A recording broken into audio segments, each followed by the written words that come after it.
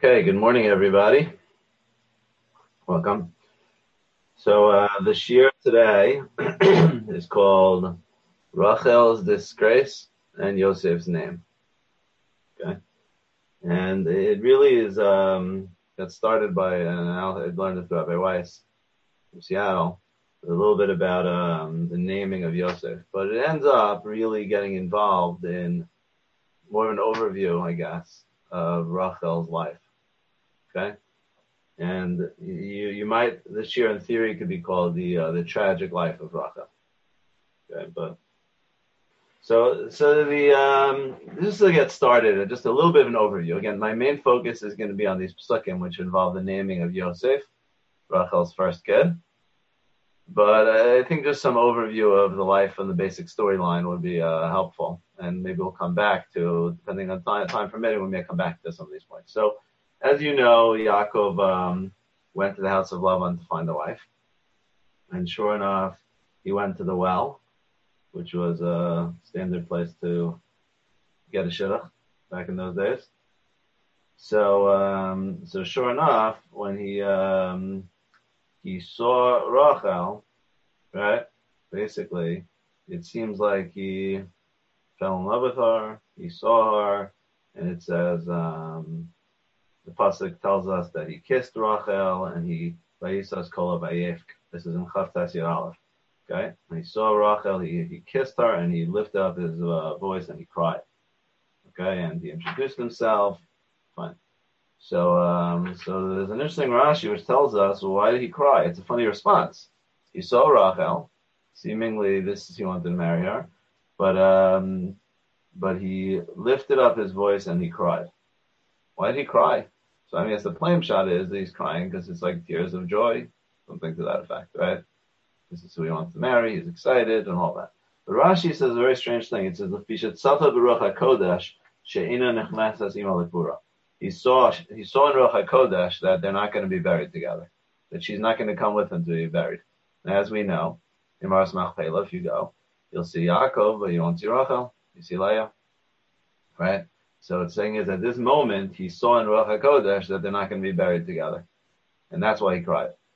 So it's strange thing that's the moment they meet, he kisses her and he cries that they're not going to be buried together, as he had some sort of an insight in the Ruach HaKodesh or something to that effect.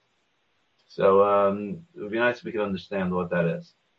Right? Okay, fine. So we'll get back to that. So then sure enough, they got introduced, and Lavan said, so you could work for me, but what are your wages going to be? So then sure enough, Lavan had two daughters, Leah, the older one, and Rachel, the younger one. And Leah her eyes were not so beautiful. And Rachel, she was very, very beautiful. And Yaakov loved Rachel. And he says, I'll work for her. Okay? And sure enough, as we know what happened, that was the deal. But then when it came the final of the night, the wedding night, after the 7 years, so Lavan did a switcheroo. And he basically sent in Leah. Right? And as Rashi Chazal tell us, that there were these simanim, special signs, that Yaakov and Rachel made up to make sure that he's getting the right daughter. But out of, I guess, compassion for her sister, Leah, Rachel revealed those signs to Leah. And Leah ended up passing off as being Rachel, and Yaakov didn't realize until the morning. So due to Rachel's extreme kindness and concern for her sister, she's allowing her sister to marry her husband who she's in love with. Right? Which is an unbelievable act of kindness, if you think about it. So sure enough, and then in the morning when Yaakov noticed it, so he complained to Rachel and to Lavan, and sure enough, the deal was finally gets married them both. Okay, and you know the story. Okay. So then Yaakov basically loved Rachel more than Leah. Okay, he hated Leah, or certainly loved Rachel more than Leah, and but Hashem saw that Leah was hated, and he opened up her womb, but Rachel remained barren. And as we know, Rachel had many kids. Okay, she had 6 sons and a daughter. Okay, Reuben, Shimon, Levi, Yehuda, Issachar, Zvulun, right? So, right about that. Yeah. So sure enough, so what happened?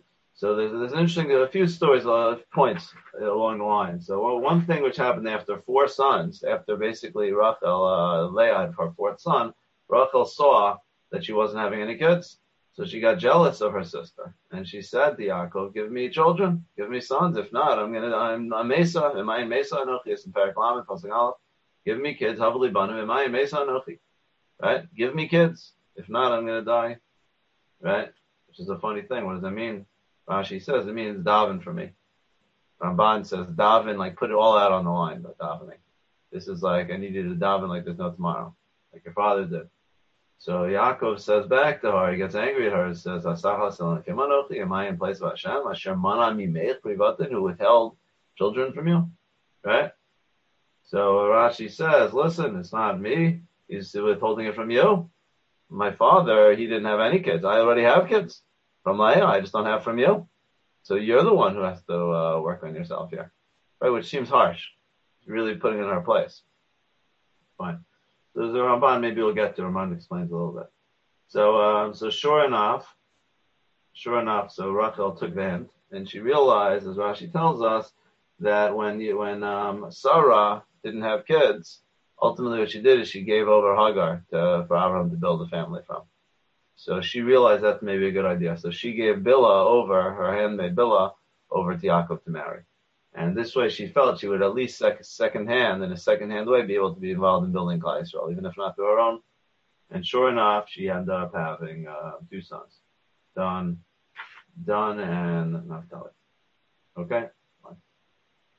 So then one other story along the way is, so then what happened was, Reuven, and then in Perek Revi, in Lamed Yadalit, it tells us that Reuven went in the time of the, whatever. Basically, he found the dudaim, flowers, however you want to call them, found these flowers in the field, and he brought them to his mother.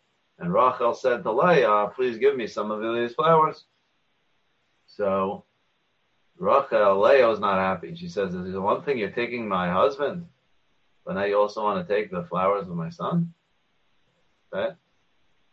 So Rachel says, okay, fine, so we'll make an exchange. You give me the flowers, and I'll let you sleep with Yaakov for this one night. Okay? So sure enough, they did that. And Rashi tells us that because of this night, first of all, Leah was Zocha that night that she ended up having another kid. That was Yisachar. That very night, the day of that very night, there was like a schar that she was giving up her flowers to be able to be with Yaakov. And it tells us also more, importantly for us here, is that it says because of the fact that Rachel was mizalzel, made light of sleeping with this tzaddik, she wasn't zocha to be buried with him. Once again, that theme, which happened the very first meeting, Yaakov and Rachel Kodesh, that they weren't going to be buried together. And now, seems like Rashi is connecting it because she was mizalzel, that she was willing to trade sleeping with Yaakov for this one night for the flowers. Therefore, she wasn't zecha to be buried with him. Okay, fine. And then, so that would be nice to understand what's the correlation. Why is that the cause of not being buried with him?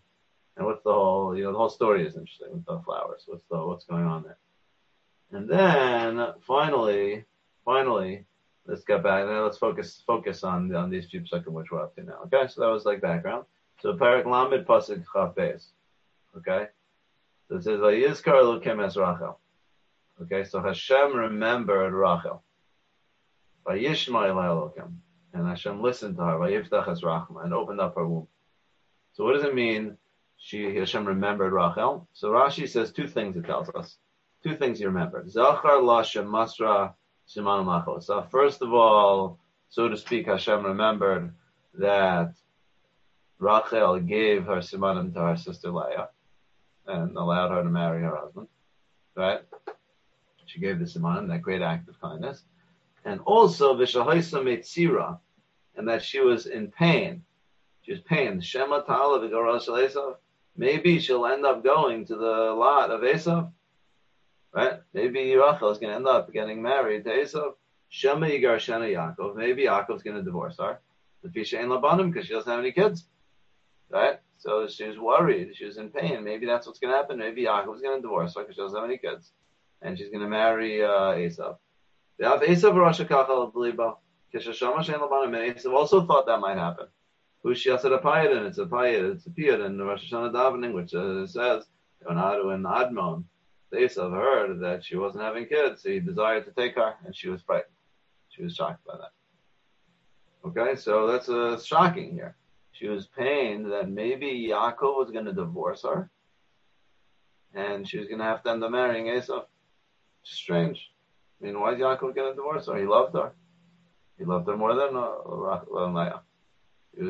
She was his primary wife.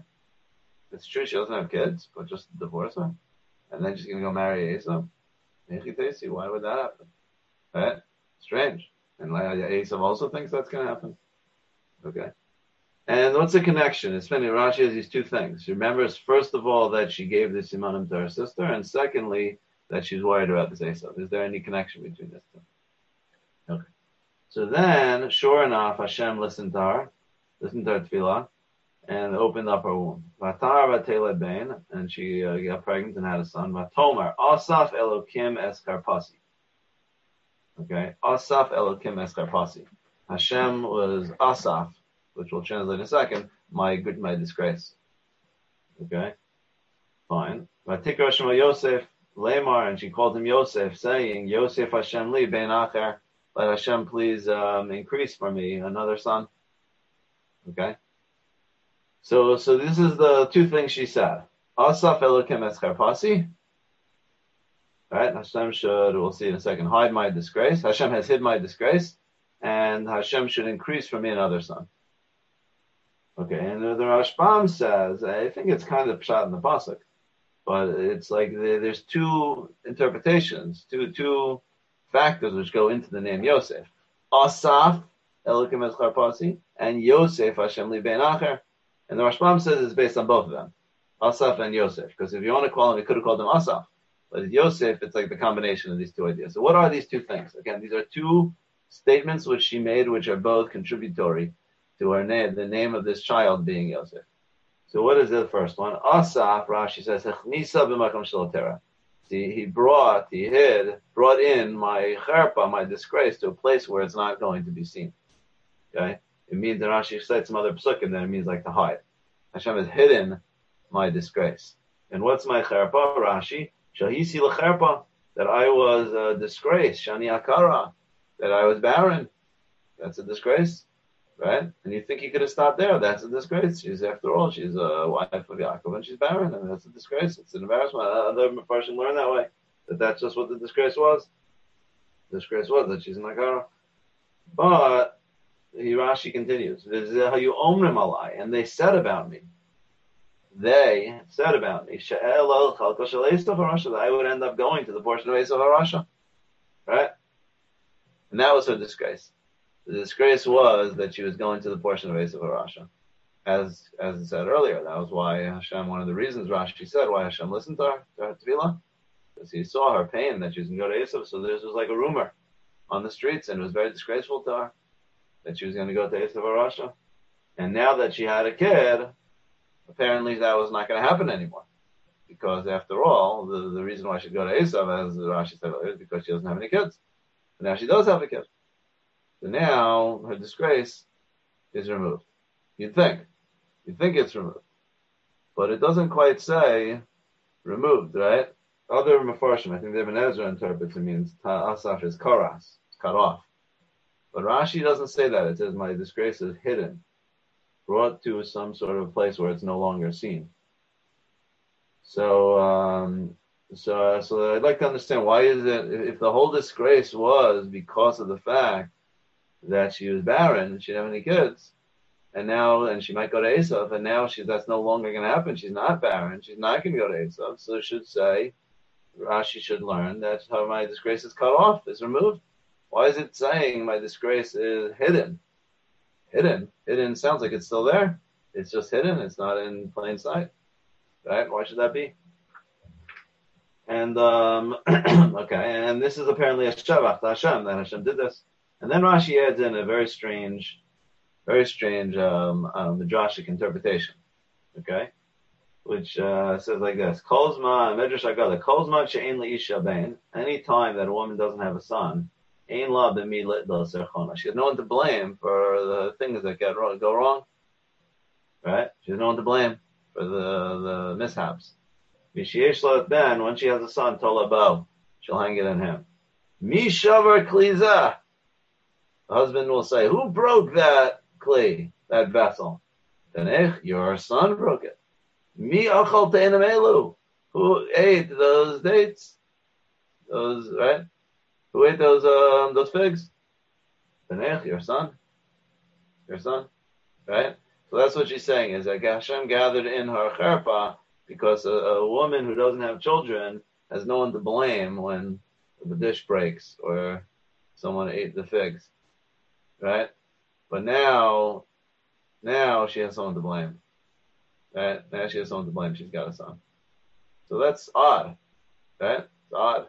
That's the cherpa. That's what she's, funny type of idea. And that's what's the name of Yosef, is that now she has someone to blame. Yeah. Right? It also just sounds dishonest. Yeah. If she broke the cleave and saying it was him is just lying. Yeah, right. It's true. It does sound like that. Obviously, right. Isaac doesn't know anything about shalom bayis. Wait till you get married, Isaac. You'll learn. Right. The question is, who did break it? If you're saying the kid broke it, then fine. Then when she's single and she doesn't have a kid, so no one's breaking it. Right? So there's no problem. Now you're breaking the thing. So it must be that she broke it. So before she has a kid, she has no one to blame. Now she has someone to blame. So is that the point? Shalom bayis? Okay. Here. You can't argue with that, Les. Okay. So, as a question, are you taking the Ramban's reading, which seems to be based on Onkelos, that it's gathering up, like almost a display of the disgrace? No. Okay. No, Rashi, it's like it's hiding it. It's in a place where it's not seen. Okay? Yeah. Okay. So then, Rashi, then the next one, and then she says, Yosef Hashem li bein acher. So she said, davening to Hashem, that she should increase to me another son. So I think the plain shot and the kasha in this whole pasuk is one more son. Why is she only davening for one more son? Shouldn't she say, Yosef Hashem li banim acherim? Right? More children, more sons. Right?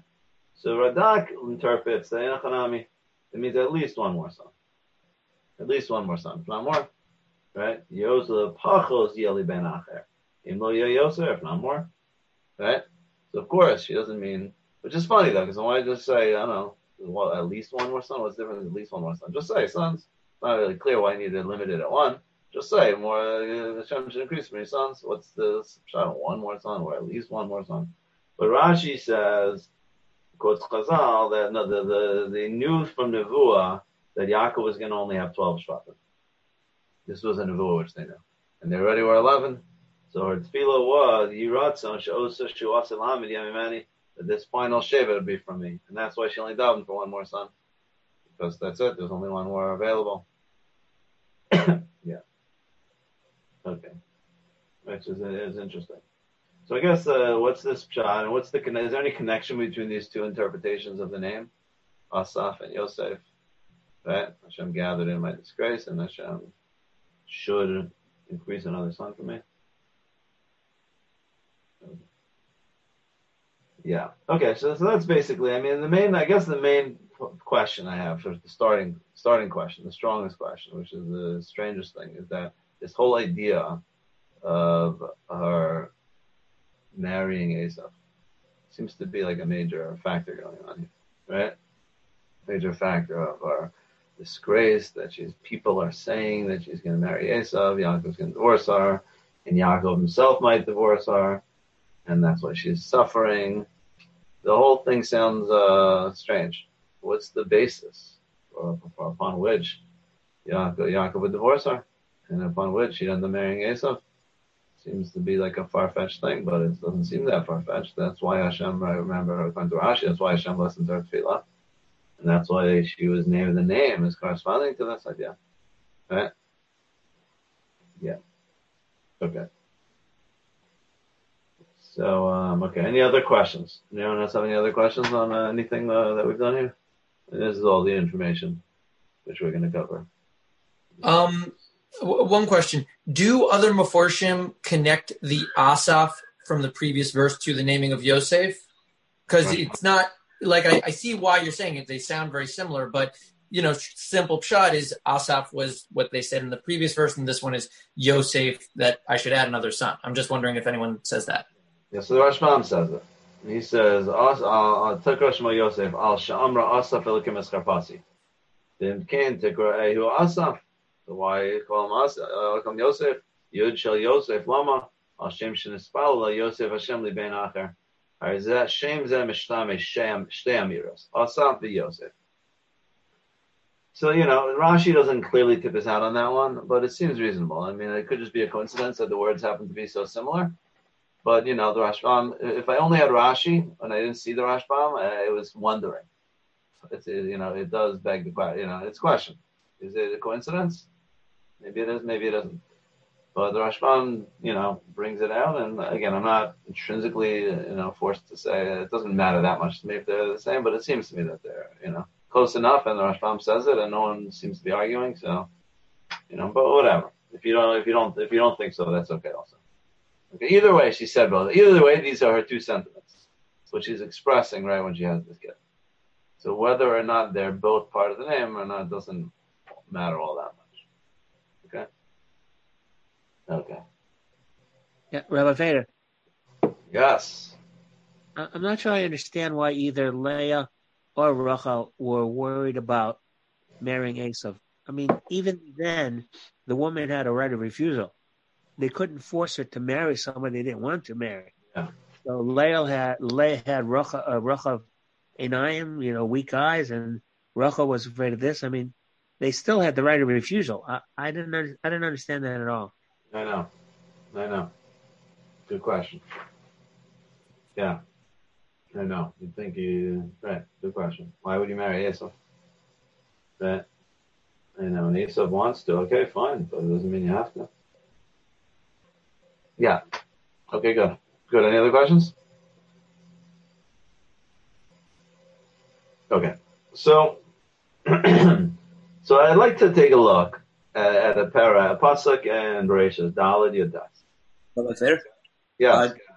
To Leslie's question, but why was Eisav presumably so interested in wanting to jump onto the Rachel bandwagon if she were to get divorced? I know. It's a good question. She seemed to be very beautiful, but I don't know. Not clear. Or maybe from Yaakov. Good question. Why would he? Sounds like he was excited about that. Right. I meant to look. I just didn't get a chance to. But the Rashi quoted the Piyut in Rosh Hashanah davening. I wanted to look at it. I just forgot. But maybe it would be more insightful. I don't know. It's like one of those. Yeah, I don't know. Good question. Maybe we could explain it. It's on some level. Maybe we'll be able to explain it. But it's a very good question. Right? Do you think there are a lot of women in the world? He needs to marry Rachel, the divorcee of Yaakov. Why is that? Yeah. Okay. Yeah, good. Okay, so Daled Yadas.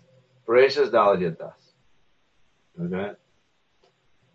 So after I saw this pasuk, I noticed there's some I think it was Yaakov Mecklenburg or Haksav Kabbalah reference drew this connection as well. So it says like this: Vayikach lo Lemech shtei nashim. Lemech took two wives. Shema achas Ada v'Shema shenas Tzila. Okay, two wives, Ada and Tzila. Okay, this is way back when Parshas Bereshis. Right, leading up to the Dharmabel, right? So Rashi tells us, this was the way of the Dharmabel. Okay, this is what they used to do. Achas, they took two wives, one for Peruvu, one for procreation, yeah, and one for Tashmish. Okay, one for Peruvu and one for pleasure. Zu shehila Tashmish maska koshel ikarim. The one which was for Tashmish, they'd give a drink, a potion, which would make her sterile. So she'd be barren, she'd be sterile. And she'd be adorned like a kala. And he'd give her treats, take care of her, take good care of her, right? The chaverta nezufa kalmana, and her friend, the other wife, would be like spurned, like an almana. as if her husband died. Okay? Okay? So 2 wives, that was what they did. One was they took great care of, made her barren, took good care of her, gave her all the treats, really hung out with her. And the other one was totally rejected, just for kids. And Rashi continues, Ada, these are their names. Ada, he shall perverivia, that was the one for kids. She was disgusting to him, was Saras Me'atzlo, and she removed him from him. Ada, Tirkum Shal Surah. Ada means to, like, turn away, remove. So the name actually means that, remove. She's removed from him. Tzila, he shall tashmish shal shem, she yoshevet tameh b'tzila. She's always in his shade. Tzel is like shade. So Tzila is in his shade, and Ada is removed from him. This was part of the derech of the Dar Mabul. Okay? So the Dar Mabul was a, as we know, a corrupt Dar, which ultimately was destroyed by Kadosh Baruch Hu. And among other things, they were they're promiscuous. Pas Perek Vav tells us they took women from wherever they chose, right? And they got involved in znus. Right, there's another Rashi, I think. Shema Noach tells us that also, that there's znus is a big factor. Even the pasuk says chamas, but there's a Rashi connected, and the psukim also connected. Like Tishachet, Lashon Erva, Avodas Salilim. Okay, so it seems like they were a society which was very much involved in promiscuity, sexual promiscuity. So one of this thing which they did is they knew they had 2 functions of sexual. One was pleasure, and the other one was procreation. And they knew they wanted pleasure, and they wanted kids. They were growing the world after all. So what they did is they separated them off. They had 2 wives, and they took one wife which was totally for pleasure, and they didn't want her to become pregnant. On the contrary, like similar to by the sons of Yehuda, right? By Aaron Onan, that she'd lose. Rashi tells us we have the pasuk that she's going to lose her beauty. They didn't want her to get pregnant. On the contrary, they made her barren, and it was totally always spent all his time with the one who was Tzila, right? And treated her well. But then after all, you're not going to have any kids that way. So that's perfect. So they had a wife for kids, and that wife would basically be totally for the sake of impregnating her, and let her raise the kids on her own. And what do you need to be with her? Totally reject her, throw her away. And this is a solution for the Baal Taiva. The Baal Taiva wants to be able to be with his wife all the time. Doesn't want her to lose her beauty. Doesn't want to have to worry about her going to the children. Wants to be able to just have a total vehicle of his taivas. None of the practical tying down of a woman with children, and the fact that may impinge upon his physical pleasures. So they basically split off the 2 functions of a wife, so to speak, functions of a wife, the 2 roles that a wife could play, into 2 different women. Okay? Now, this is the antithesis of the Hadis. It's antithetical to our idea of marriage. In fact, the mitzvah in the Rambam, he has the mitzvah of, in Hilchos Ishos. So, as you're probably aware, the halachos of Puruvu find themselves in Hilchos Ishos, marriage. And I think it's Parak Vav, and the Rambam has a mitzvah. It's the Lika Lisa Isha B'Ksuva V'Kiddushin. I'm just reading the Kosaras. And then he has Lifros V'Lirbos Mimena. Right, so he has marrying a woman and to have children from her. So you see, having children, the way the Rambam is formulating here, it's not just to have children, but it's to have children from your wife, from the woman that you married. So we don't believe in a separation of taiva and beruvo. On the contrary, we sublimate our taiva. We realize that the highest objective of the physical pleasure, of the sexual act, is the procreation. And the same woman who's your vehicle of pleasure is the woman who you're involved in building a nation and building Klal Yisrael, building the world. And the sexual act is a two components, and they're unified. It's not just, and we don't have just the idea of pleasure for its own sake. But yes, there's pleasure, but ultimately the tachlis of the pleasure is that the woman who you're with is going to be the mother of your children, and together you're going to be building a bias who's going to raising children and passing down the Masorah and building the world from her. And to separate the two off would be like making the physical pleasure like it ends in its own right. And that's not true. For us, the Kedusha, this is part of the Kedusha, is that, on the contrary, the sexual is subordinate to the higher objective, procreation. And similar with eating. The objective of eating is for the sake of nourishing us and being able to allow us to be able to continue in serving HaKadosh Baruch Hu. So that's the idea. It's like part of the whole idea of Kedusha, as on kind of stark distinction to the Dharamabel, which is our idea of pleasure, serves as directed towards a higher objective. Okay. Rabbi Feder? Yes. Yeah, but if, let's say a woman is at an age of menopause, then the pure pleasure aspect is permissible, correct? Yeah. I mean, okay. Good question. Yeah, so that's a good question. I mean, I'm not saying that it's prohibited to have an action of bia which can't have a child. That's not, the Torah didn't set that up. But that doesn't mean that's there's a difference between how halachically this is a philosophical idea. The objective of the physical pleasure is for the sake of procreation. But that doesn't mean the Torah prohibited an individual action of bia which can't have a child. That's not the case.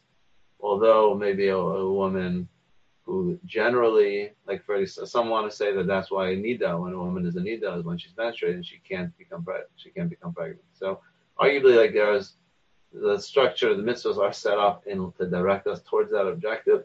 But a given woman, first of all, even that woman is a woman who you did have children with, and she's part of your family, and she's arguably going to continue in raising your family, and having a good, healthy relationship is going to be vital towards continuance of the Klal Yisrael. But that's like a different halachic point. But still, that doesn't mean once a woman hits menopause, now all of a sudden it's all about pleasure. And that's the whole point. But halachically, it doesn't say you have to divorce your wife when she reaches menopause. And it's the woman with whom you have a family. Now she's still permitted to you, and you still are continually involved in raising the family. Okay. Yeah. Got it. Okay, thank you. Yes, but again, this is a bigger topic. But obviously, this is one direction for explaining the Torah's prohibition of homosexuality, which is again in this path, which is just totally making it's a sexual act, which is totally devoid of any ultimate purpose of procreation. But again, these are big questions, and I don't want to. They're good questions, but this is the idea that Torah's attitude towards the physical. But then this was embodied, the antithetical to that which is embodied by the Dharamabel. Okay? But it's central. The idea of the role of physical pleasure is like central to Kedushas Yisrael. Right? In fact, the Kedushim Diyu, Rashi says, Prushim and Arayos. The Kedusha of Klal Yisrael, they were separated from Arayos, and we're removed from our sexual is under the control of our minds. And our whole activity, the nature of our physical pleasure is subordinated towards a higher objective, and we don't just have pure pursuit of taiva without any limitations. So what I'd like to suggest over here is that it almost looks like Yaakov, Mahavdil, Chalila, is doing this for this minhag, right? He has two wives. One is beautiful, the other is not. One of which he's Rachel and Leah. Rachel is his primary wife. He's always with her. His primary dira is with her. He fell in love with her at first sight. He saw her and he kissed her. And right, this is like the perfect shidduch. Match made in heaven. They're together. And Leah is not really beautiful. She's called Sinua, hated or disliked or however you want to describe it. Different persons interpret differently. But Leah is having children beyond belief, right? 6 kids, 7, a daughter, right? Rachel's not having any children, right? It certainly looks like that Yaakov Avinu is taking up this minhag, this ancient minhag of the Dharamabel. right? Which is obviously not true. Obviously not true. But people are saying it. There's talk around town that this is the case. And people are saying, Rachel, she's with Yaakov. She belongs with Eisav. That's Eisav's type of thing. Eisav would be great. He'd love to have a beautiful woman who's not having any kids. That's what he does. He'd love to have as many of those as he could. That's Eisav's up his alley. But Yaakov, so that's what the word on the street was. This is not appropriate. Yaakov's going to hold on to this situation. Is that what's going on here? Is that what Rachel is? Is Rachel the woman who he has for pleasure, and Leah is the one he has for the kids? And the fact that Rashi says there's a cherpa, that people were talking about it, became a thing. People were expressing that, and it in a certain sense paints Yaakov in a light which is antithetical to everything he stood for, which is a life of kedusha, a life where the contrary, he's having multiple lives as a vehicle of building and having more children, but to have just to stam and pleasure for its own sake is not what we stand for. And it got to the point that Yaakov was considering, it seems so, at least Rachel thought so, considering divorcing her, right? And whether he would or would not, it would seem, would be based upon whether or not he could limit the damage, or he could prevent that damage from occurring. Because if the bottom line impact is that people are going to look at Yaakov as a Baal Taiva, as a person who's basically taking up that minhag of the ancient minhag of the pre-Dar Mabel, then he wouldn't have a choice but to divorce Rachel. As sad as it would be, and as much as terrible as it would be for the great Tzaddikas Rachel, who had nothing at all. Yaakov and Rachel had nothing at this at all in mind. On the contrary, she was just barren. But he'd love to have children with her. And she'd love to have children with him. But if this was the way it was going to be perceived, then it would undermine Yaakov's mission. It would undermine Yaakov's identity as a Kadosh. And he'd be presenting himself to the world as being the one who has a wife that Eisav should have. And he would have to end up divorcing her. And that was Rachel's fear, that he was going to do that, because he may have to. And again, I don't know if he would have or if he wouldn't have, but I'd say if that would be the world would look at Yaakov, then he would have to. He wouldn't have a choice. This is what he's supposed to do. And this is the reality of the way the world perceives him. And after all, he's trying to teach the world Torah and ideas, and you have to take into account the fact that it's perceived that way. And she would be an unfortunate sacrifice. Rachel would have to be him. And right? As much as he'd love to be with her and stay married to her, and she's a tzaddikas and all that, and keep trying, but at the same time, it doesn't, because of Leah in there. It's interesting. It's like because Leah is there, it, in a certain sense, makes it worse. Because now it looks like you've got this Leah Rachel pair of wives. Right? If Leah weren't in there, maybe it wouldn't have been as bad. And that's what it could be. It's saying is Hashem is saying. The pasuk says Hashem saw Rachel, remembered Rachel, remembered that Rachel gave over Simanim, and she allowed Leah into that. In a certain sense, the fact that Rachel's in this scenario was brought to its fullest extreme because of Rachel's sickness, because of her righteousness that she gave over Leah. She kind of allowed this scenario to unfold. And now for her to end up getting divorced because of that, and now Leah's going to end up taking Yaakov, and she's going to be left alone, that would have been unfair. And now Hashem saw her plight and had mercy on her and gave her a kid. Okay, so that's why I think it's important that she's saying the cherpa was based upon what people are saying. I think that second Rashi, the first one was just telling us that Yaakov was thinking about it, or she was worried about it. But the second Rashi is saying is that people were saying it. And that's important. Because Yaakov on his own, I'm saying, I don't know if Yaakov on his own would have done such a thing. It's because it's like the word, the talk of the town. Fader? Yes. How does Rachel's giving Bilhah to Yaakov in order to raise children play in? It would seem that if people saw that she did that, it means that she is interested, and the two of them as a couple are interested in her being somebody who raises children and not simply a right wife who's there for Tashmish. No, I thought of that. Good question. I don't know. It could be it helped. Could be it helped. And maybe that's why maybe Yaakov didn't intend to divorce her sooner. But I don't know if it ultimately depends. These things are a lot about perception. But it does help. And maybe we'll get to that in a little bit when we get to the, maybe we'll get back to that. But I think it definitely helps, but it doesn't necessarily solve the problem. But it does point in that direction. You're right. But I don't know, maybe there's something more to say about that. I know they crossed my mind, but I didn't get the chance to develop it further. Maybe you could. I could see that being worse. It shows that she's going to have another surrogate. Yeah. She doesn't have to participate.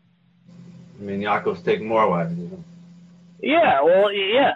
Now, somebody else will be pregnant. Yeah, right.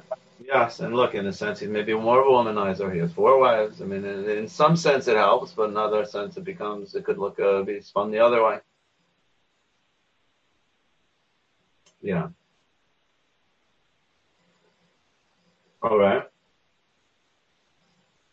Yeah. It reminds me of, this is like a whole different discussion, but I just want to quickly reference it because it was a very nice thing Rabbi once said. This question was, how did Abraham understand that Kedah? How did he understand that? What was he supposed to do? Why was he shechting? Why in the world would he be killing Yitzchak? Right? Is that just totally just a nonsensical thing that he just seems like nonsense, but Hashem says, don't I have to do it? Or was there some way that he can make sense of it? So Rabbi wanted to say, and it's based on a medrash, which is that the Satan, it says that Satan was tiny, that Avram Avinu doesn't bring anything to HaKadosh Baruch Hu. Right? He barely brought 1 carbon, or not even none at that point. Right? So it says, so Rabbi wanted to say is that Avram, the message is about the Zorah is fake. And it's make-believe. And you guys are all offering up your kids and this and all these things you're doing, you're offering to your gods, but it's all make-believe. It's just a fantasy world. You're just making this stuff up. But there's one taina that anyone could have on Abraham that would undermine his entire mission, which is that you really are weak and you're unable to give anything. You're not a philosopher. You're just weak, that you're unable to give your child. You're unable to give your food. You're unable to give anything. And the way you justify your inability to give up anything to the gods, is to say it's make-believe. But it's not really that you're a philosopher. You just, you're stingy and you're not willing to give anything. And if that message, that story would get out there, then that would undermine Avram's mission. Because it's a character attack, which undermines everything he stands for. He's saying is about they're fake, and they say you're a faker because you're just not willing to give anything. So he understood the Tzivah of that Kedah, that if he is Shach Yitzchak, then that would show everybody that he is willing. It's just that he hasn't done it until this point because he just can't make this stuff up. And he lived a whole life of not doing it because it was make-believe. And you're just making up your tzivot. But now that Hashem commanded him, he's willing to do it. And that would shut up the naysayers who said that Abraham was weak. So that didn't end up happening. And therefore that kid ended up having a different objective. But that was Rabbi's interpretation, which is in line with that medrash, which is that's how Abraham understood the Akedah at that point.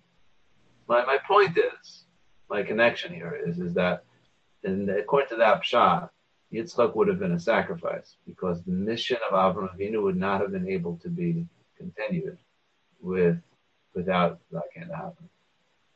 And that was what he interpreted. And I'm saying similarly, what about Yitzchak? That's necessary. The way Avram understood it, that was necessary because Hashem. So I'm saying similarly here is that Rachel may have had to have been a sacrifice. Not to be killed, but to be divorced. Because of the fact that with her in that position, without any kids, would convey an idea which would be antithetical to the Yadus, to the whole mission, and as such, Yaakov would have no choice but to divorce her. And as such, when she finally had a kid, she says, Asaf Elokim Eskapasim. Hashem has hidden away my disgrace. Because now that she has a kid, the whole thing is off. Now it's not going to work that way. Now you see she didn't drink that potion. Apparently she is trying to have kids. And she just hasn't been successful until this point. But you see she's not barren, she hasn't become made sterile. But now she just has less kids. So Rachel has Leah has many kids and she has 1 kid. Right? So that's what it's saying. That removes the cherpa. The cherpa is that if she was worried, people were saying this, and they're not going to say that anymore. It doesn't convey that anymore. Now it's just, look, some people have a lot of kids, some people have less kids. So that's also Shavach to Hashem, that through giving her a kid, she removed her b'cherpa. The plain shot of cherpa is that she's barren, which is also true. That's a cherpa. That's a disgrace. But this cherpa had a much more, deep problem with it, which is that it could have led to her ultimate divorce. Now you might ask, even if she were divorced, why would she marry Eisav? Right? So that's another question. Strange. Right? But before I get there, so does anyone have any question on that before we take that up? Any question, comment? I just want to make sure we circle back around to why Yaakov was crying. But yeah. Okay, well, yeah, that's much later, but yeah. That's a shot. Maybe to just answer Ari's question about why she gave Bilah. Yes. Maybe like Rashi there says the Teled Berkai. Right. Rashi says like the Tirgavana Arbi. So like you were saying before, like one of the things with the woman who's just for Tashmish is like she's not just, besides she doesn't get pregnant, she doesn't like raise children. The idea with Bilah was like those children were going to be Rachel's children. She was going to raise them. She's going to be taking care of them. And they're going to be following after her. So she's going to be associated as the woman who's raising children, taking care of children. So it doesn't solve it entirely. She's not getting pregnant, but it does change the perception of who she is, that she's raising children, dealing with them. Yes, but that was Moshe's question is why, I agree with that. But that Moshe's question is why wouldn't that solve the problem? Oh, entirely, you mean? Yeah, right. Oh, okay. I didn't realize that. I think that was implicit in Moshe's question, right, Moshe? Yeah, correct. That's basically what I was asking. Yeah, like that in itself should be enough. Yeah. Right, and I'm just saying is, well, that's true. It could solve that, but the naysayers might still say, Yeah, just on that point, like I think one, Rachel uses the same terminology that Sarah uses when she gives Hagar, and we see that Yishmael was not specifically considered Sarah's son. So whatever that thing is, I will be built up through her. It seems like it was somewhat negotiable. And I think a lot of what you're highlighting in terms of that she was beautiful and she was the one that he loved and that she was cared for, like it's starting to look like the practice of Lamech. Yeah, right. Yes. Yeah. By the way, while we're at it, I mean, while you're asking, I might as well just mention this. That's what I think is that maybe that's why when Yaakov first saw her and seemingly fell for her, is it could be when he kissed her, he knew right then and there that this might not be a marriage which is going to be eternalized in the memories of Eisav. Is when one might look at the story of Yaakov and Rachel as a story of love at first sight and a romantic story that he fell in love and he lifted the rock off the thing for her and that's it and lived happily ever after. And when you go to Mars Machpelah, that's not what you want to be thinking about. You want to be thinking about Leah building Klal Yisrael, raising the Shvatim, being Mamed the Shiftika. And it could be that at the moment when Yaakov saw her, as much as he loved her, at that very moment, and she was beautiful, he was excited and he was happy, and he kissed her, but he cried. Because he had a Ruach HaKodesh, means he had an insight. This might not be great. This is great personally, but this might not be great for the future of Klal Yisrael. And maybe for her to be buried with him, perhaps isn't going to fly very well in the minds of people. When we go to Mars Machpelah, that may not be the right image that we want to be thinking about. So maybe we'll get back to that a little bit more. But right away, he had that insight that there's something great about this marriage, but at the same time, there's something which is not great about this marriage. And that's what it could be. He sensed that at the moment. It was a bittersweet moment. He kissed her, but he was crying. Yeah. Okay. Rabbi Feder, I just have a separate question. I don't have it exactly formulated, okay. But the point where Rachel is asking him to daven for her, and he basically, I guess rejects it, at least not in a complete way. He doesn't agree. Right. So is that a question on what you're saying? Because really it sounds like from what you're saying, there really was a purpose for him at that point, maybe not to have kids per se, that he didn't, as if he didn't have kids, but there certainly was a motivation for his image to, daven and change the situation right then. Yeah. So so it could be that. I hear your question. So it could be that. See, he was responding to her. And the Ramban interprets is that her request, Havali Banim, right? She was like, let me get his lashon. It's very interesting. It said that she was basically saying that I'm going to die like this. I can't handle it. But she was jealous of her, of Leah, who had the kids, and he wanted basically that she thought that because Yaakov loved her so much, he would like wear sackcloth and ashes and daven that she wouldn't die in her tsar. And it says, and since she spoke in a derech gague hanashim ha'ohavos, she spoke in a manner of like a woman who's in love, like a romantic appeal, like aguim. I don't know exactly how to translate aguim, but it's like a childish or like a romantic appeal. It was like a childish emotional appeal of like a woman in love saying, I'm going to die if you don't daven for me. So she was like appealing to the love. We need to have kids, right? We need to have kids. This is important for us. We love each other. And she utilized that to try to manipulate Yaakov to daven on her behalf. And that was Yaakov's put her in her place. And she's saying, no, that's not true. You should know I do have kids. And while it's true for our romantic relationship and all that, it would be great. But more primary to me, my main objective is to be a building Klal Yisrael. And I am able to build Klal Yisrael. And even if they would have to divorce you, and even if you'd end up dying because of the sorrow, my main objective in this marriage is being able to be Ma'amad Shvatim. And I am able to be Ma'amad Shvatim. And don't utilize the romantic appeal to be able to get me to daven in a way which is to make it more tragic than it is. It's not as tragic as you're casting it. It might be tragic in terms of your Gaguei and Nashim Ha'avos, in terms of the love. It's very tragic. And maybe even you have to get divorced. But that's getting divorced isn't the same thing as not having children. Like, see, his father, Yitzchak didn't have kids. If he didn't have kids, he wouldn't be able to build a nation. But if Rachel doesn't have kids, Yaakov Avinu was still able to build a nation. Even if it's not through Rachel, it's through Leah.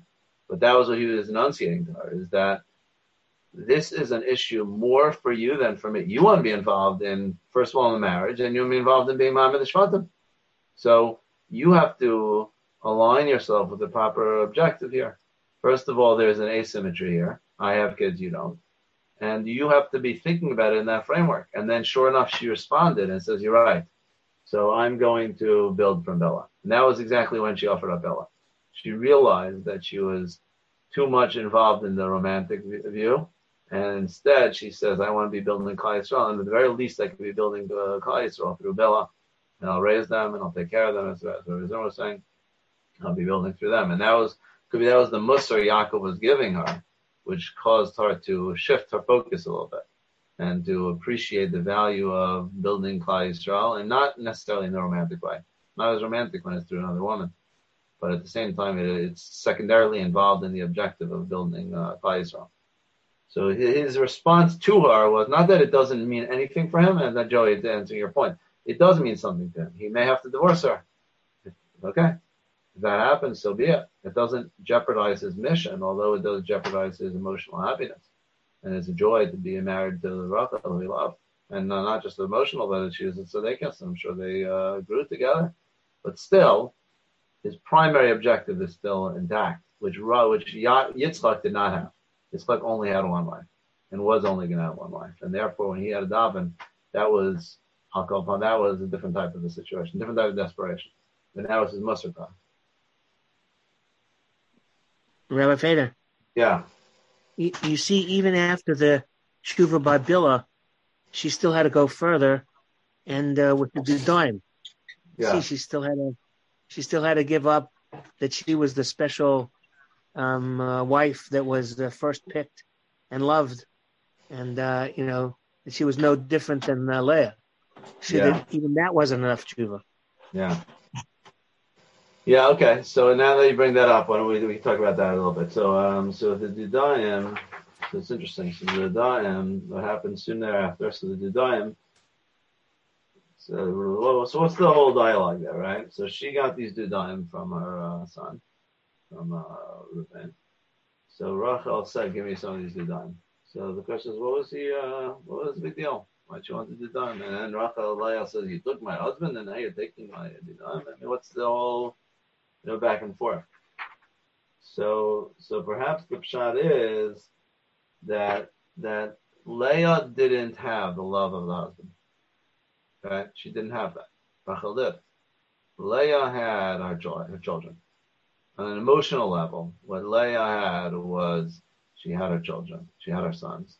And her sons brought her flowers and whatever, They that catered to her on an emotional level. A maternal instinct was satisfied, and she had kids, and she was able to gain an emotional satisfaction, which she did not gain through her husband, through her children. And Rachel did not have the emotional satisfaction through children, but she had a relationship with Yaakov Avinu, right? Yaakov loved her. So when Rachel felt that she was missing out on this emotional parental, child type of doting, thing, giving flowers, do art projects, whatever it is, that type of thing. And Rachel wanted to partake as well.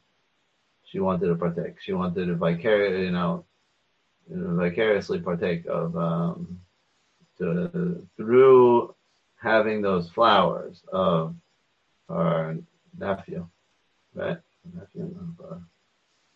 Her sisters, I guess, or her nephew, or her half-son, or whatever it is, right?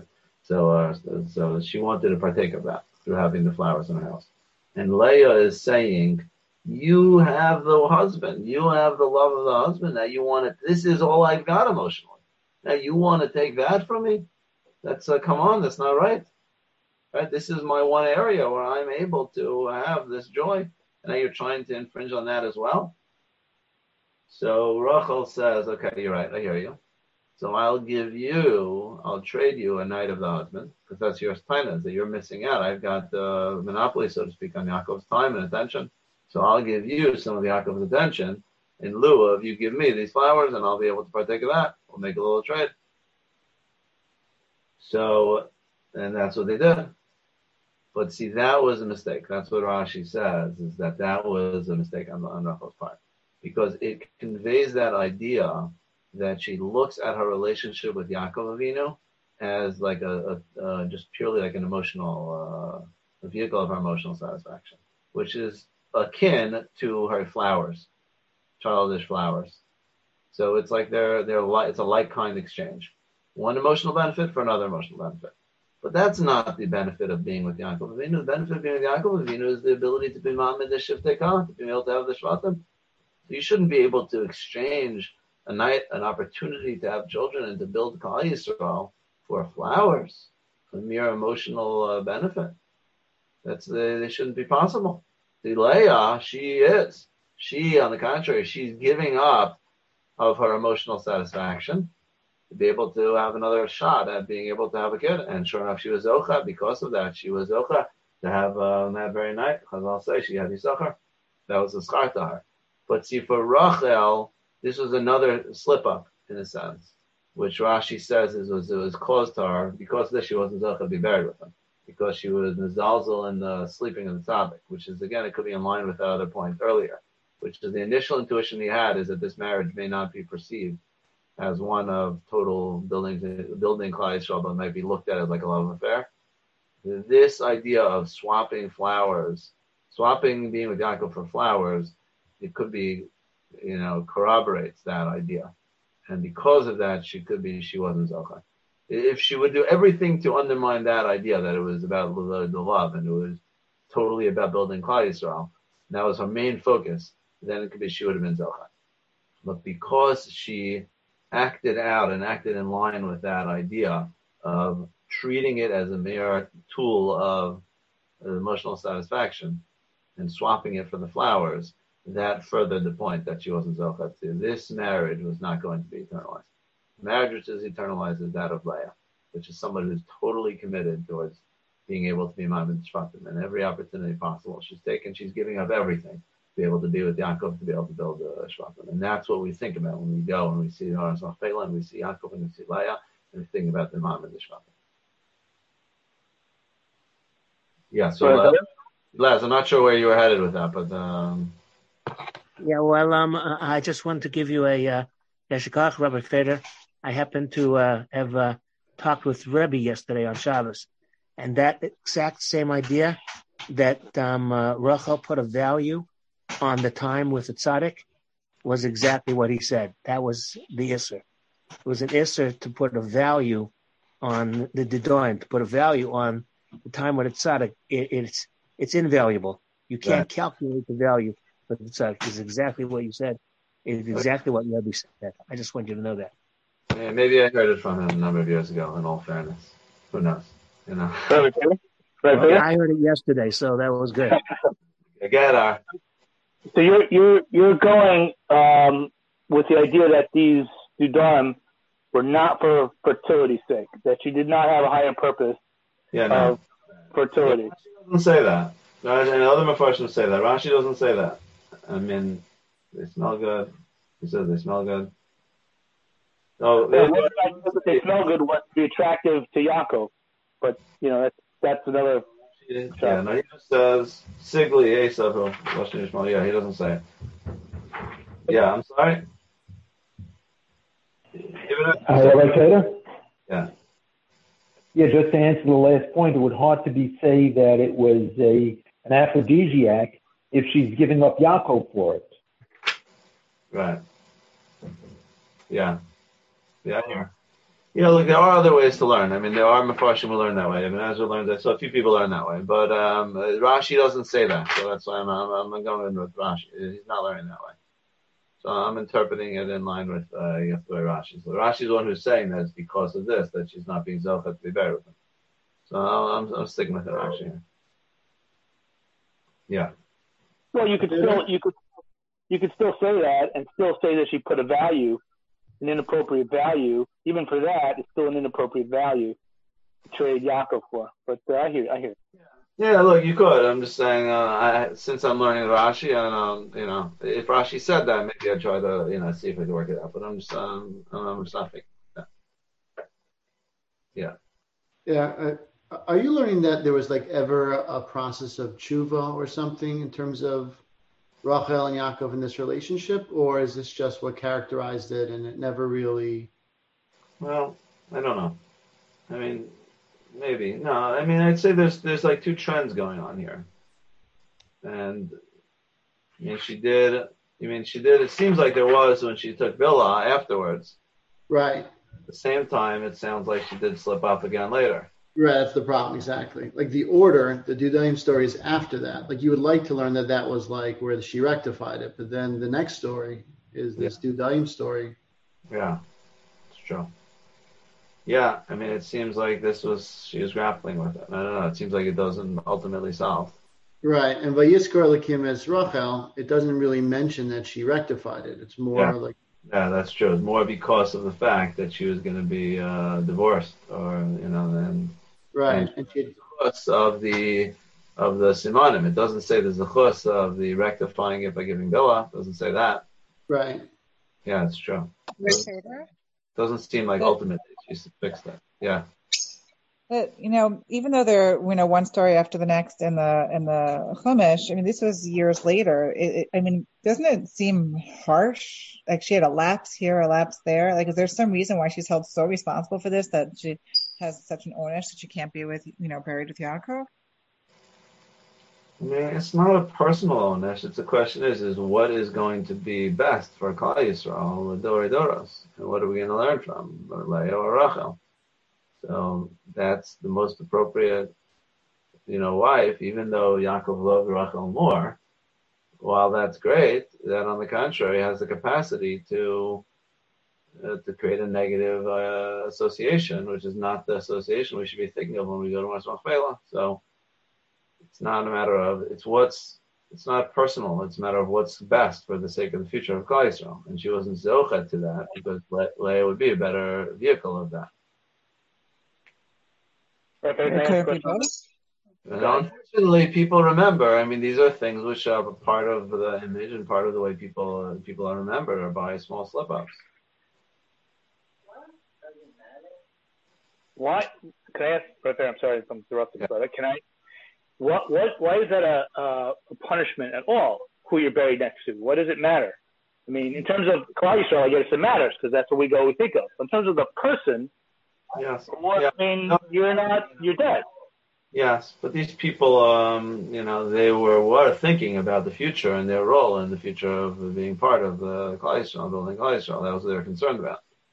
So they were only concerned about how it would look. So it wasn't a personal, like, I want to be buried next to my type of a thing. It was Klal Yisrael. Yes, but yes. That's an interesting discussion. But I don't want to go down that path, but it's interesting. We could argue that one out. I'm not sure. I don't know. Okay. Yeah, but it's a good question. Something to think about. Yeah.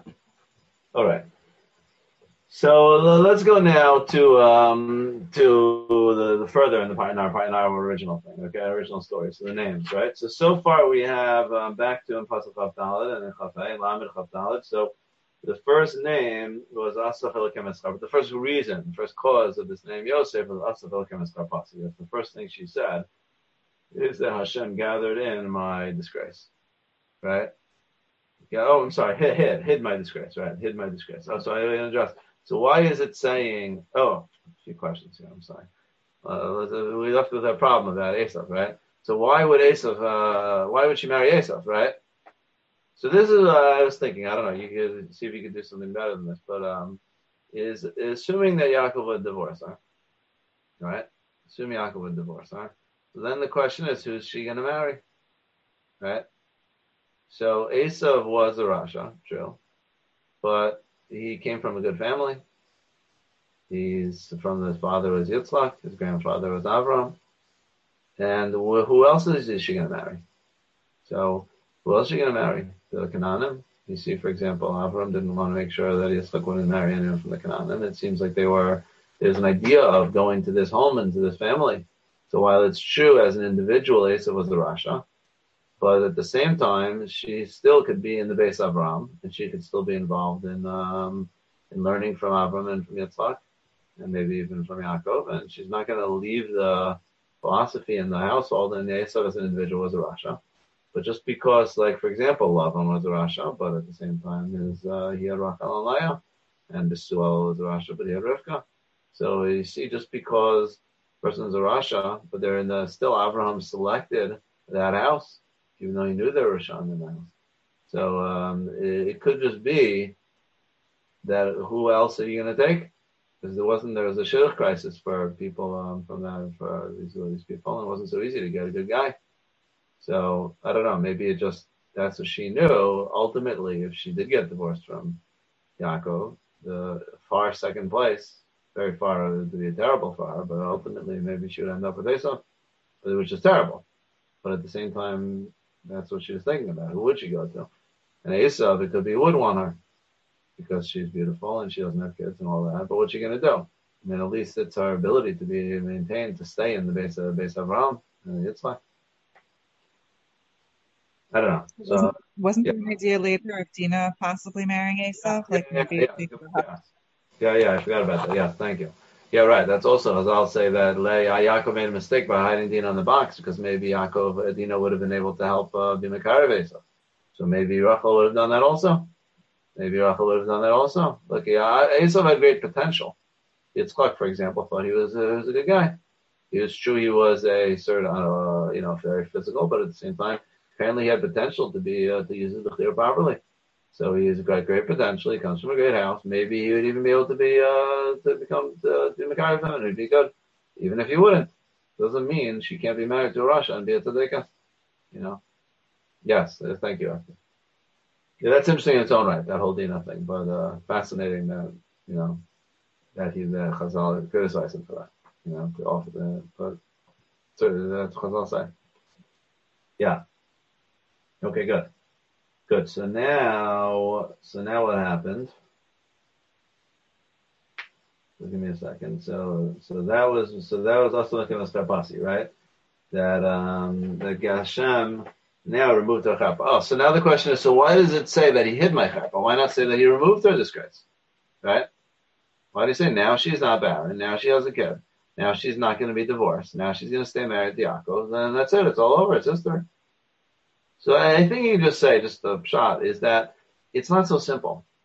Psychology isn't that so simple. This is traumatic for her. After all, Rachel is a tzaddikas. His whole life is devoted to trying to build Klal Yisrael. And she's marrying Yaakov Avinu.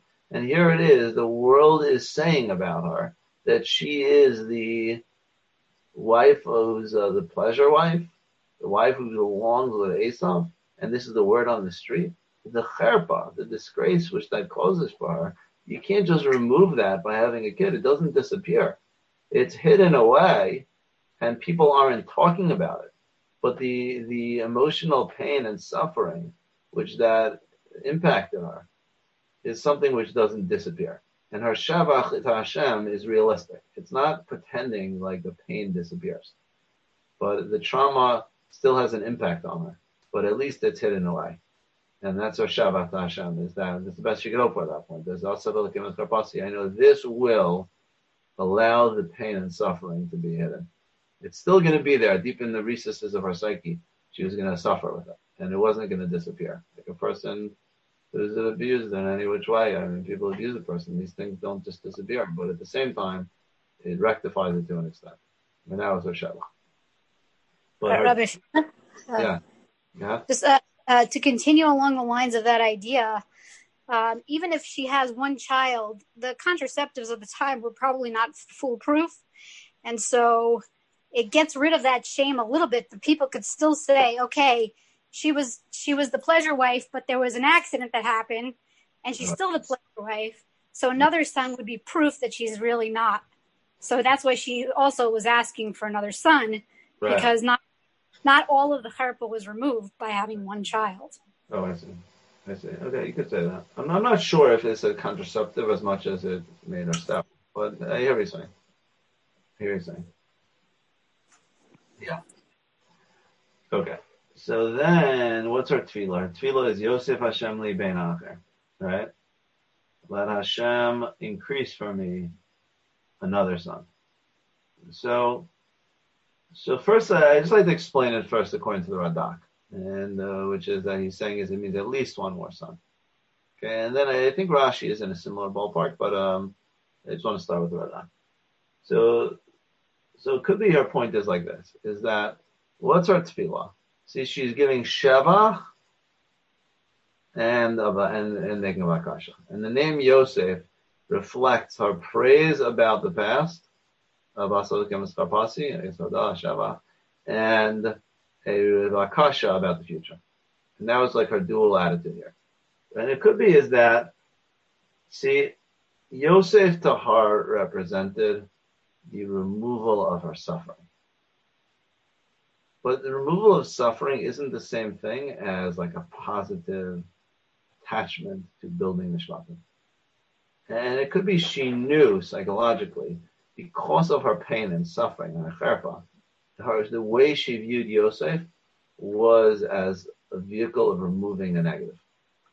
But she wanted to be able to have another kid, to be able to attach herself to the positive role of being Ma'amid the Shifteka. It's like she couldn't but help it, that her primary emotional way that she relates to Yosef is just on the personal level, is the removal of her pain and suffering. Because her suffering was so extreme and so stark, that's the way she thinks about Yosef, is the child who is Asaf Alakinas Chapasi, who's removing my disgrace. But Yosef Hashem li bein acher means I want to be able to have more children, at least one, to be able to engage in building Klal Yisrael, not just in removing my cherpa. It's like the pain was so great that she wasn't able to focus so much on the positive as much as removing the total suffering and disgrace which she had. And she felt that another child would give her the opportunity, at least one more child, the more the better, but at least one more child would allow her to engage her energy in him in a positive way. And her dreams of having this other child would be to be able to be, she'd be thinking more about building Klal Yisrael and less about removing her chepa. Her chepa is gone. For now, she's avoiding the negative, but she wanted to be able to be engaged in building Klal Yisrael in a positive way. And that's, could be Rashi's pointed to that she was, the Bein Ha'acher was the Sheva. There was only one Sheva available.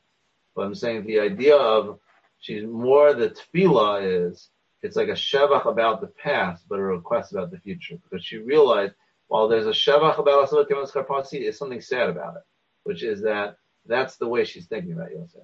And she's not able to think about Yosef fully as the vehicle of building Klal Yisrael because of her immense pain, which Yosef is removing for her. And therefore, she's seeking to be able to get her out of overcoming her disgrace and go direct her in a positive path towards having building Klal Yisrael. But as tragic as it happened, she did have that one more child, but she did not get a chance to live to enjoy him in that way. And sure enough, in the next parsha, this is coming to this parsha, she had Binyamin, but she was Ben Oni. That she basically died. She died in childbirth. And the pasuk said, it's interesting there. The pasuk, give me a second. I've got that's in Perek Lamed He Yud Zayin. So when she did have that child, it's interesting. They said,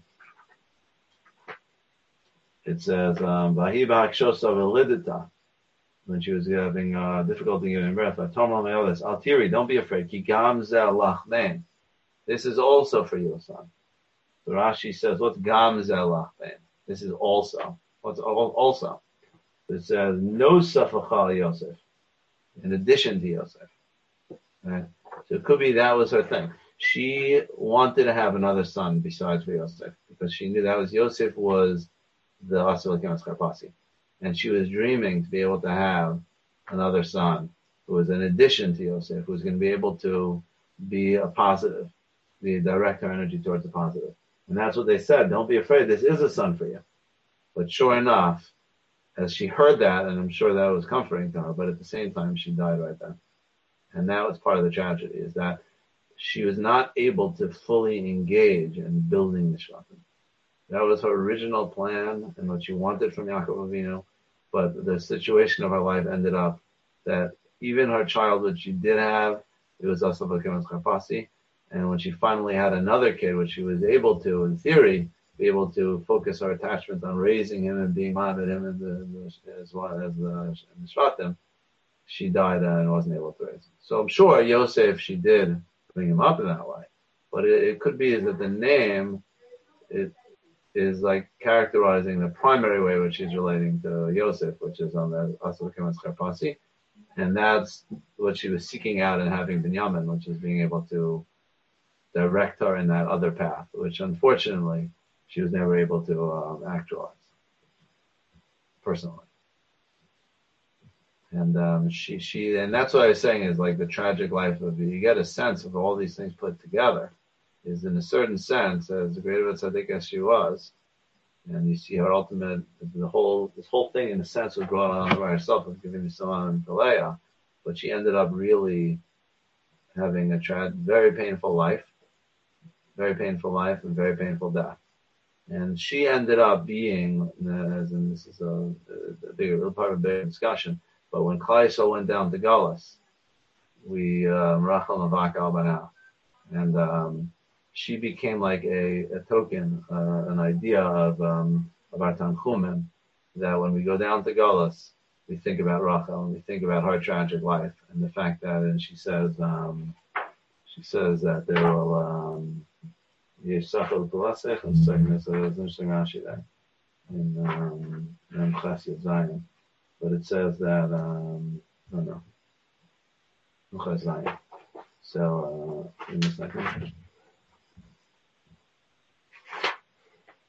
yeah, Shavavanu Gulam. So basically, Hashem says Yesachel B'lasech, no Hashem Shavavanu Gulam. So it means that when they go down to Galus, when they're leaving Eretz Yisrael and going to Galus, they see Rachel.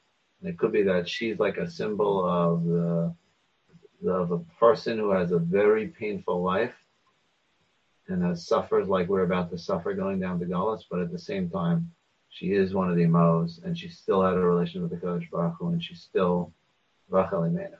So it could be that she was like an inspiration to Klal Yisrael going down to Galus, as we think we're about to embark on a painful trek down to Galus. We don't know how it's going to happen, but even though we could have a painful life of suffering, like Rachel did, it doesn't mean we're Meruchas from the Kodesh Baruch Hu. And it could be that's what our place in the eternal memories of Klal Yisrael is not alongside of Yaakov, but is on our way down to Galus. And her tragic life, her painful life, serves as an inspiration for us on our way to Galus, of how you could even have a painful life and still be Karab Hashem and still be one of the Imams. But that's, on a personal level, her life was very tragic. Yeah. So there's more to talk about that whole Rachel thing, the last thing.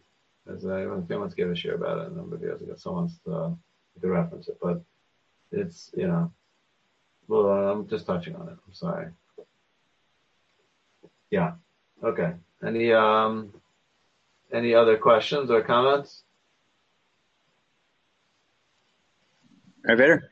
Yeah. I have two questions.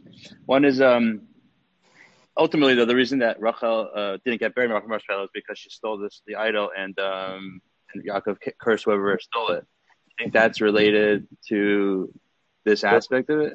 I'll say that. I mean, that's why she died.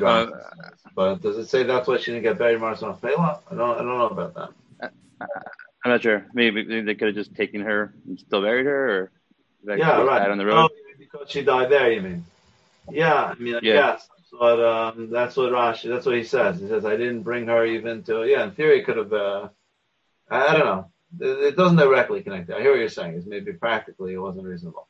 Rashi says later on by Yechi that like when Yaakov told Yosef, like, don't be upset at me for not burying Mars Machpelah. Ruach HaKodesh told me not to bury her there, but to bury in Beis Lechem.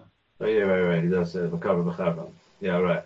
It's true. Don't say that it wasn't. It's not true. I mean, it was Eisav great. It was a time where it really was dry, and I could have done it. Right, you're right. I could have brought her there, but the only reason I didn't is because Hashem said so, because of this whole thing of because of the thing of the Galus thing I was mentioning before. So, yeah, it wasn't because of that. That alone would have. She still could have been very. Yeah, thank you. And my other question was it's a general question on all the names.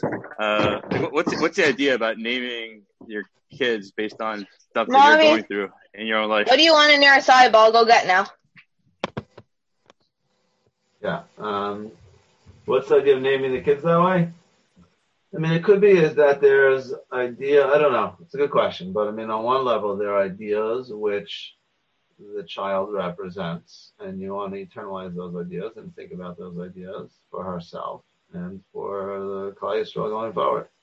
There are ideas which are eternalized through ideas about hashgacha, about a person's life, which are eternalized through the experiences which the parents have in their raising, having kids, something like that. I don't know, It seems that they're like kind of more like your own personal hangups and issues. Like, it seems like it's.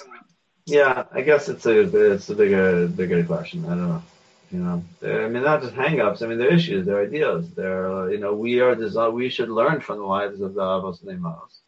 And if their name is expressing an idea which they were struggling with, or which is vital to their Avos and Hashem, so then they internalize that, and that's something that we can learn from. They knew that these names were going to be the future of Klal Yisrael, and we should identify with the strivings of Leah and of Rachel, and this is their real people who we learn from, and their experiences, which are connected to their avodas Hashem and the hashgacha, which is to them, and all those things. So they're eternalized, and this way it helps them serve as models for us. Yeah. But, it's a good question. Tzarchim to develop that further. Be interesting to discuss. Rabbi Feder, were you going to take up the other shot in Rashi about the, now that there's a child, if the tree breaks, if she has somebody to bring it in? Yeah, I forgot about that, Yeah, so I mean, I can't really relate that to this in any way at all, but I do have a shot about it. So I don't know, maybe someone could connect it together. But that idea of that the mother blames her child for the stuff which happens, right? So I thought like this. Maybe the pshat is that, see, the role of a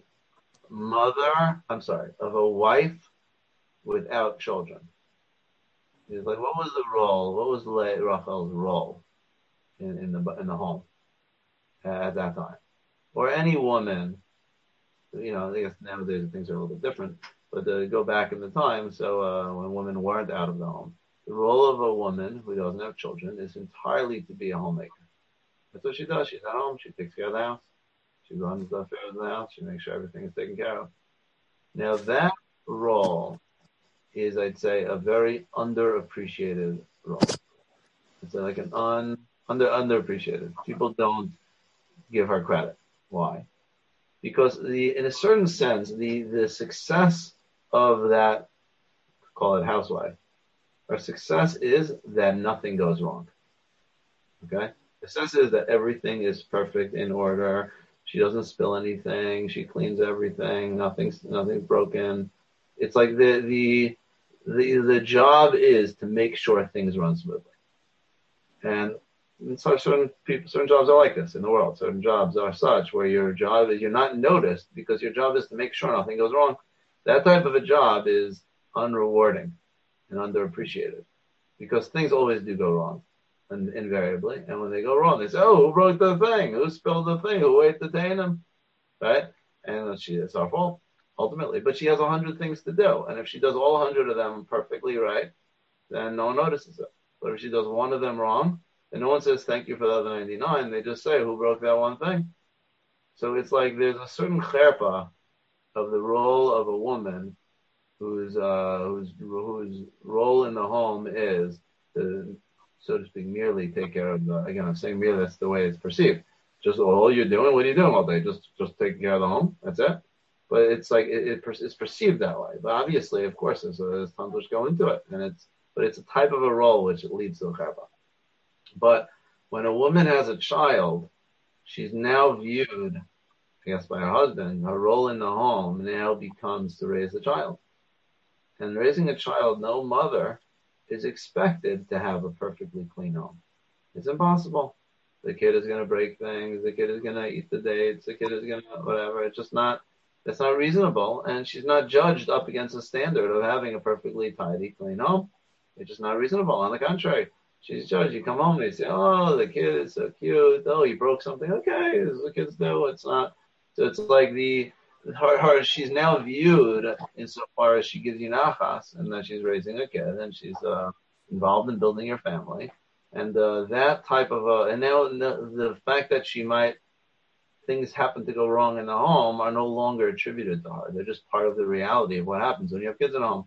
And homes with kids are not meant to be clean and not expected to be clean. And whether she broke it, you broke it, who broke it, no one even cares. No, it's not like you're blaming the kid for your thing. It's just, that's what happens. You try to have a clean home with kids around. So it's like the focus now becomes on something else, which is much more rewarding.